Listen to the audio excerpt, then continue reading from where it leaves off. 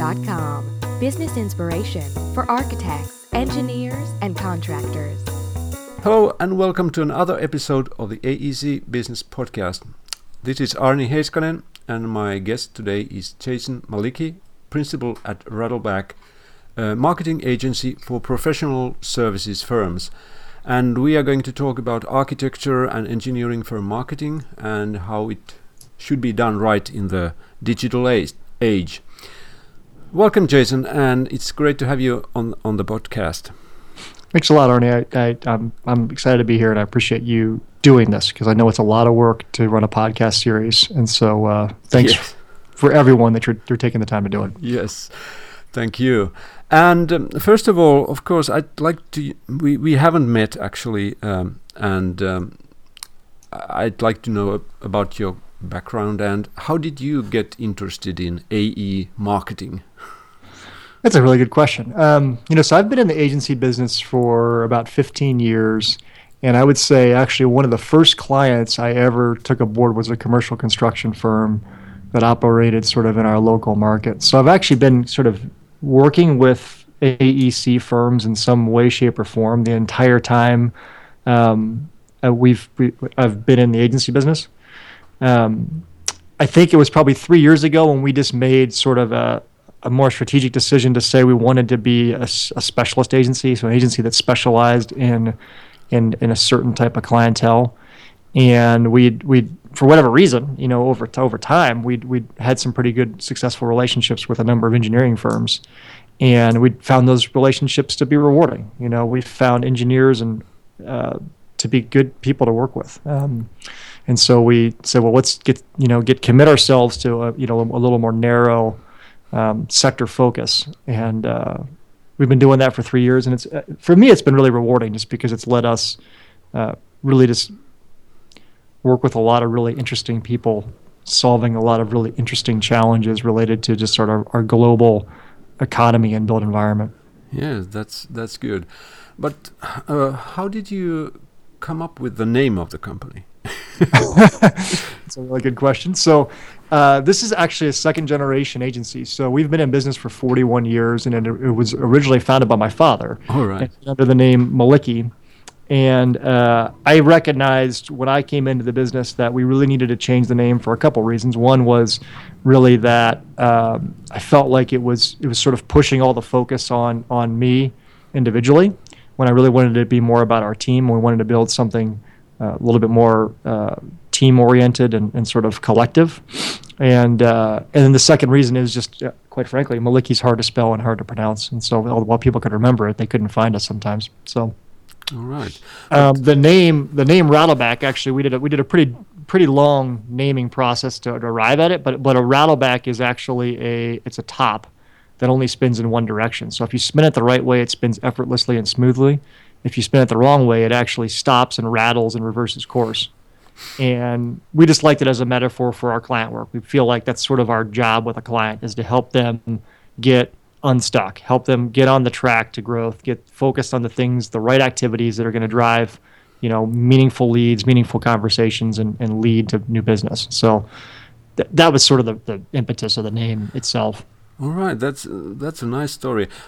Actually, I remember I met a consultant years ago in Barcelona, and he had a pin on his sleeve, and it was a kangaroo. And I asked why, what's the meaning of that symbol? And he said that a kangaroo is the only animal that doesn't go backwards. Huh. Yeah. That's true. I mean, I never thought about it, but it's absolutely true. I think they physically can't. Yes. Tail. They literally cannot go backwards. Yeah. So I like these names that have a meaning. But perhaps we should talk about marketing, and especially in AE firms, and what are the challenges. I know personally I've been an architect and worked in the business and later on as a consultant. I know that one of the first challenges, of course, is that they are not good marketers. so it's something that's not in their nature, so to speak. Yeah.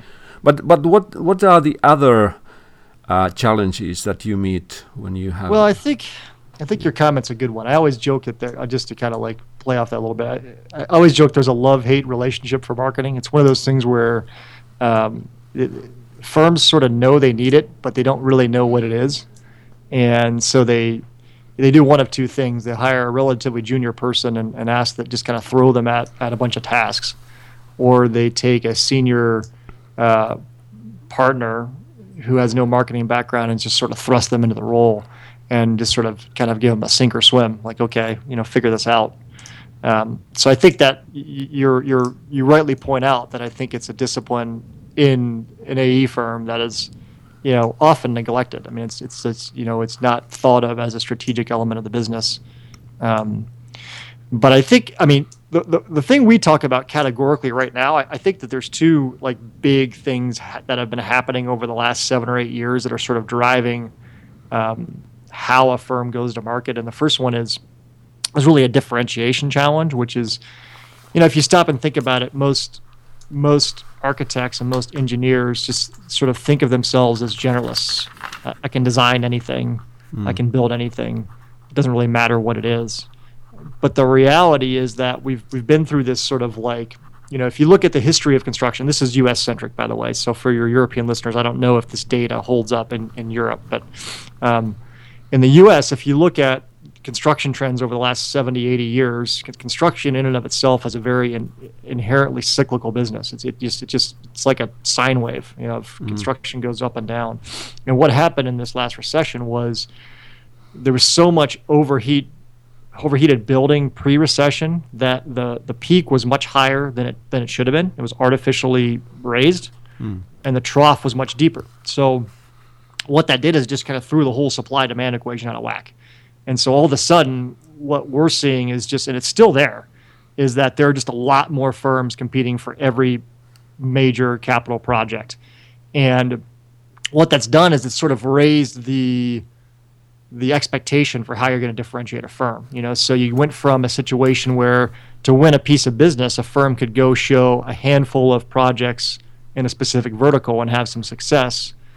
Now clients are going, hey, I need to see more work, more recent, more narrow. So even I've talked to like healthcare only architecture firms. All they do is healthcare, and that's not good enough. They're competing to do a pediatric oncology center, and the client wants to see what have you done in pediatric oncology. So it's getting that narrow.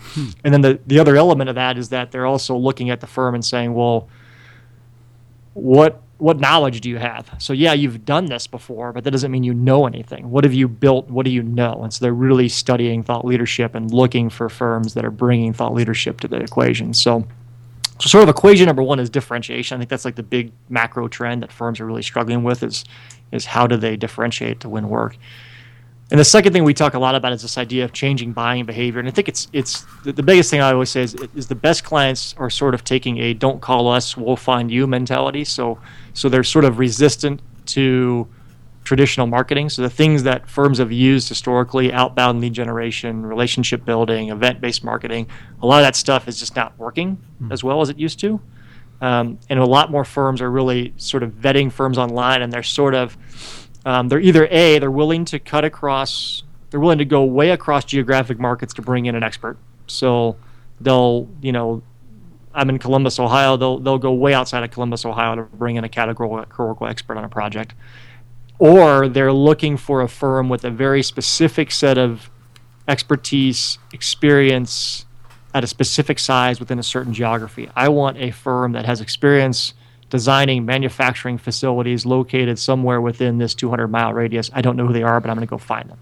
So what that means ultimately, I think, for the firms is that if you're not visible online in some way, you might as well not exist, because that's how the best clients are sort of looking for firms. At least for, I like to say, like small to mid-sized firms. So I think that the equations change a lot when you're at the very top of the world with CH2M Hill and Fluor and those types of firms. I think it's a lot different dynamic when it's a $250 million capital investment, and they're really looking at a handful of global firms. I think it's a little different. But. Right. Yes. Well, that sounds, I guess, familiar also here in Europe. Perhaps not as much as in the USA, but I certainly we have all also had these cyclical developments and the problems that come from that. You mentioned thought leadership or showing your expertise and so on. Now we have a thing called content marketing, and that's something that's probably a bit new to the AE community, perhaps. Or how do you see it? Are they already savvy in content marketing? I think it's you're absolutely right. I think it's very new. We've been talking about it inside the community for 3 years or more. And when we first started talking about the concept, we were just getting sort of dumbfounded looks, like, "What are you talking about? This makes no sense. It doesn't work that way here," and all these sort of resistance. Within the last 6 months, we're seeing more and more firms really either exploring the topic. So there comes like a place where the leadership of the firm sort of is hearing about the topic and is asking the marketing function to give him or her some input on what it is and how to apply it.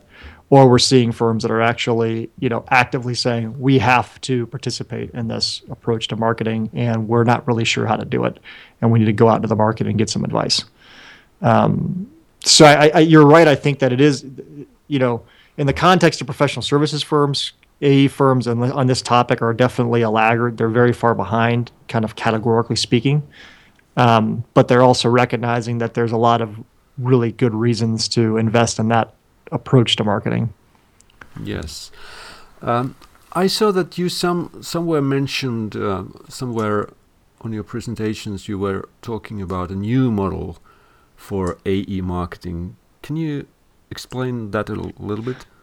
Well, the way I think, this is a little bit complex, but I'll try to make it make sense. But the way I think about it is there's I think the leading edge firms are saying we want to compete on our knowledge. We want to compete on what we know, not on our relationships or our fees. So we don't want to rely on rainmakers to go out and build these deep relationships with clients to try to drive business. What we want to do is we want to build an accretive knowledge platform, and we want to turn that knowledge platform into thought leadership.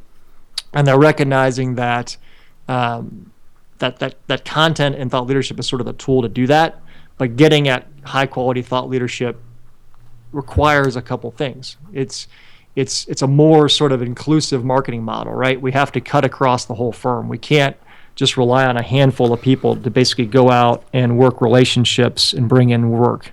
We have to basically engage really almost the whole firm in the process of knowledge building. And there's a couple ways firms are doing that. So firms are approaching this, there's really three things that firms are doing to make that work. The first is that they're investing in knowledge management. So they're investing in platforms like Synthesis, which is a knowledge management platform for architecture, multi-location architecture engineering firms built by Knowledge Architecture in San Francisco. So they're investing in platforms like that let them essentially extract knowledge out of their subject matter experts through a closed social intranet and then translate that knowledge into thought leadership. So that's one way they're getting at that thought leadership. The second way they're getting at is they're investing in research. So you're seeing firms, the best example I always like to use is a firm in St. Louis called PGAV Destinations that does a lot of really, really high quality primary research on very specific challenges faced by their very unique clientele. And that research is basically the backbone of their thought leadership and the backbone of their practice. And they're investing in research. We always say, I actually took this from Chris Parsons at Knowledge Architecture, but they're investing in research that creates both practice advantage and marketing advantage. So it's going to actually teach them something to make their practice actually be more valuable to their clients, and it's going to also give them a tangible piece of thought leadership that makes them more effective as a marketer.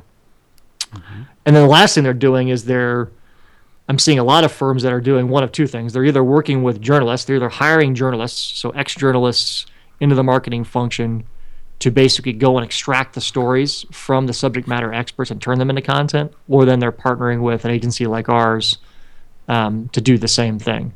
And they're using that content online, and they're using it in a lot of ways, right? They're using it to improve search engine visibility.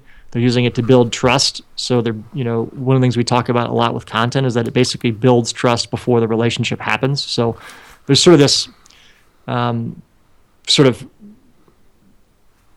belief system in the AE community that it's all about relationships. But the one thing we always talk about is, where does the relationship start? Relationships don't just magically appear. They have to start somewhere. And in a world where it's getting more difficult to initiate the relationship, that content is sort of the entree to a relationship before it happens. Right. That was really good insight on this topic. Have you seen any companies cooperate with or collaborate with the academic world, or using academics or researchers for their research? Off the top of my head, I can't think of a specific firm that's doing it, but I know it's a very, very smart strategy, and one that we're seeing management consulting firms do a lot. And we're seeing actually a lot of companies do that right now. In fact, we actually work with what's called the National Center for the Middle Market, which in the U.S. is basically a research institute at the Ohio State University that studies the middle market of the U.S. economy, and it's actually a partnership between GE Capital and the Ohio State University. And it's exactly the same model. It's basically it exists to develop useful insight into middle market businesses that GE Capital can use to better serve their clients, and it also is basically an engine for thought leadership. So we're seeing that. We're seeing some architecture firms partner with other entities. So like Array Architects did a partnership with, I want to say it was Deloitte. I think they did a piece of thought leadership with Deloitte on healthcare to kind of a joint thought leadership study. So we're seeing firms recognize, to your point, that if we're going to get this content thing right, we probably don't have all the expertise or knowledge in-house to do it. And so to go partner with someone who maybe serves the same clientele from a different perspective, or is interested in the topic from a different perspective, makes a lot of sense. Yes, I think so too. Yeah. Well, I know from my clients that the challenge that they have when we are talking about content marketing or any content creation that's outside of their projects is it's very difficult. They don't seem to have time for that. Do you have any practical advice or tips on how to get the people inside the company to create content? That's a really good question. I mean, I think that there's a couple things that we do with clients. So the first thing we see is you have if you look across a firm, if a firm's got 50 people or 100 people, there's usually going to be pockets of there's going to be a group of people in there that are very resistant to this whole idea. They're just like, hey, I'm not comfortable writing. I don't have time to write. They just don't really buy in, and they don't even really understand sort of the premise, right? And so I think what you do with those folks is early on you just kind of just set them aside and ignore them. You go, okay, I'm not going to convert someone who doesn't believe that this is important. And usually what we find in a firm of that size is there's a handful of people that are really interested in being engaged in this way, and they really want to be a part of something. And so usually what we suggest the firm do is create sort of a sub-program around it for that very specified niche. So maybe it's, a certain market segment, or maybe it's a certain discipline, and we create sort of a content channel for that one audience, and it's like a pilot program. And so we kind of just activate the people that are motivated to participate, who really want to participate. They're willing to basically, put the effort in, and then prove out that it works. And so get them show success, and then generally other people will sort of kind of come aboard because they're seeing their peers have success. Right. Yeah, that's good. I'll certainly try to use that. Well, you already told a little bit about what you do actually with the clients. what else can you say? Well, don't ask me too many questions. Well, your listeners will be here all day. I'm teasing. The one thing that we do, like probably the biggest thing that we're doing the most right now is a lot of web design, and the biggest thing that we're finding is this new marketing model, right? This sort of transition. Most firm websites are just not tooled for it. So I like to say that most firm websites tell a very simple 1D story. So it's a one-dimensional story all about projects. So if you go to 80% of AE firms' websites, pretty much all you're going to find is glamour shots of past work and maybe some short snippet content about what those projects were all about. But you're going to find no content, no thought leadership, and you're going to find no people, actually, which is actually really interesting. You know, you have this business that we all talk about is inherently a people business. Nothing gets bought until there's a conversation and a meeting, yet we sort of shield and hide our people in the way we market online. And so a lot of what we're doing is as firms are sort of embracing and going, wait a minute, we need to compete on knowledge. We need to produce mindful thought leadership. A lot of times there's a pretty significant upgrade to the web platform that has to happen to enable it to do those things.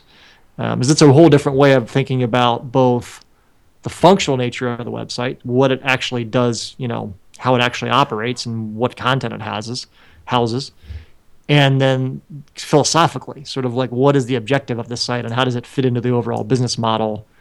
And that's sort of requires a bit of a well, it requires a lot of advice, in reality. So, all right. And then another piece we do is really just everything we talked about today. It's really helping firms basically build a content-based marketing model. So identify the big topics they want to own, identify the formats they want to produce, identify the frequency by which they want to produce them, identify the model by which they're going to do it. Are they going to outsource content development? Are they going to hire someone internally to expand their staff? Are they going to do both? Are they going to partner, like you just said? I mean, I think that's a great point. You know, are they going to go partner with an academic institution or another research institution to produce some co-branded research that can become the basis for content? So how are we going to produce it? There's a lot of what we're doing, and then just helping the clients actually get it done. Because, like you said, it's hard for them to sustain. So a lot of times they just need help. Yeah. Well, this I think that what we have heard so far is very interesting, and I'm sure that many of the listeners would like to know how to get more information about this, all this. And I know you have a newsletter and you have a lot of stuff on your website and so on. But where should they start? Yeah, I mean, at least for our website. So if you go to rattleback.com, right on the homepage, there's a sign up form, or if you go to on the top navigation, there's a section called Thoughts, and that's where we have a blog. We produce a monthly blog, we produce a weekly blog, and we produce a monthly article, and then we do occasionally a webcast or a piece of research around these topics. And if to sign up for our newsletter, basically our email comes out roughly once a week. So every Tuesday and Thursday we try to put something in the inbox that's useful on how to better market, differentiate an AE firm. I can't say we're perfect on delivering every week, but that's certainly our goal. I know. Yeah. All right. It was very nice talking to you, and I think this was awesome, and I wish all the best to your work and a good year 2015. Thank you, Arnie. I appreciate you inviting me to participate in the podcast series, and I really appreciate you taking the time to do it, because we've like I said before, we've done some podcast interviews of this type, and it's a lot of work. And so I really appreciate you basically giving of your time to the community, because it's a lot of work, and it takes people who are committed to doing it and doing it right, and you do. So okay. So thank you. Okay, thank you. Okay, bye-bye. Bye. AEC-business.com. Business inspiration for architects, engineers, and contractors.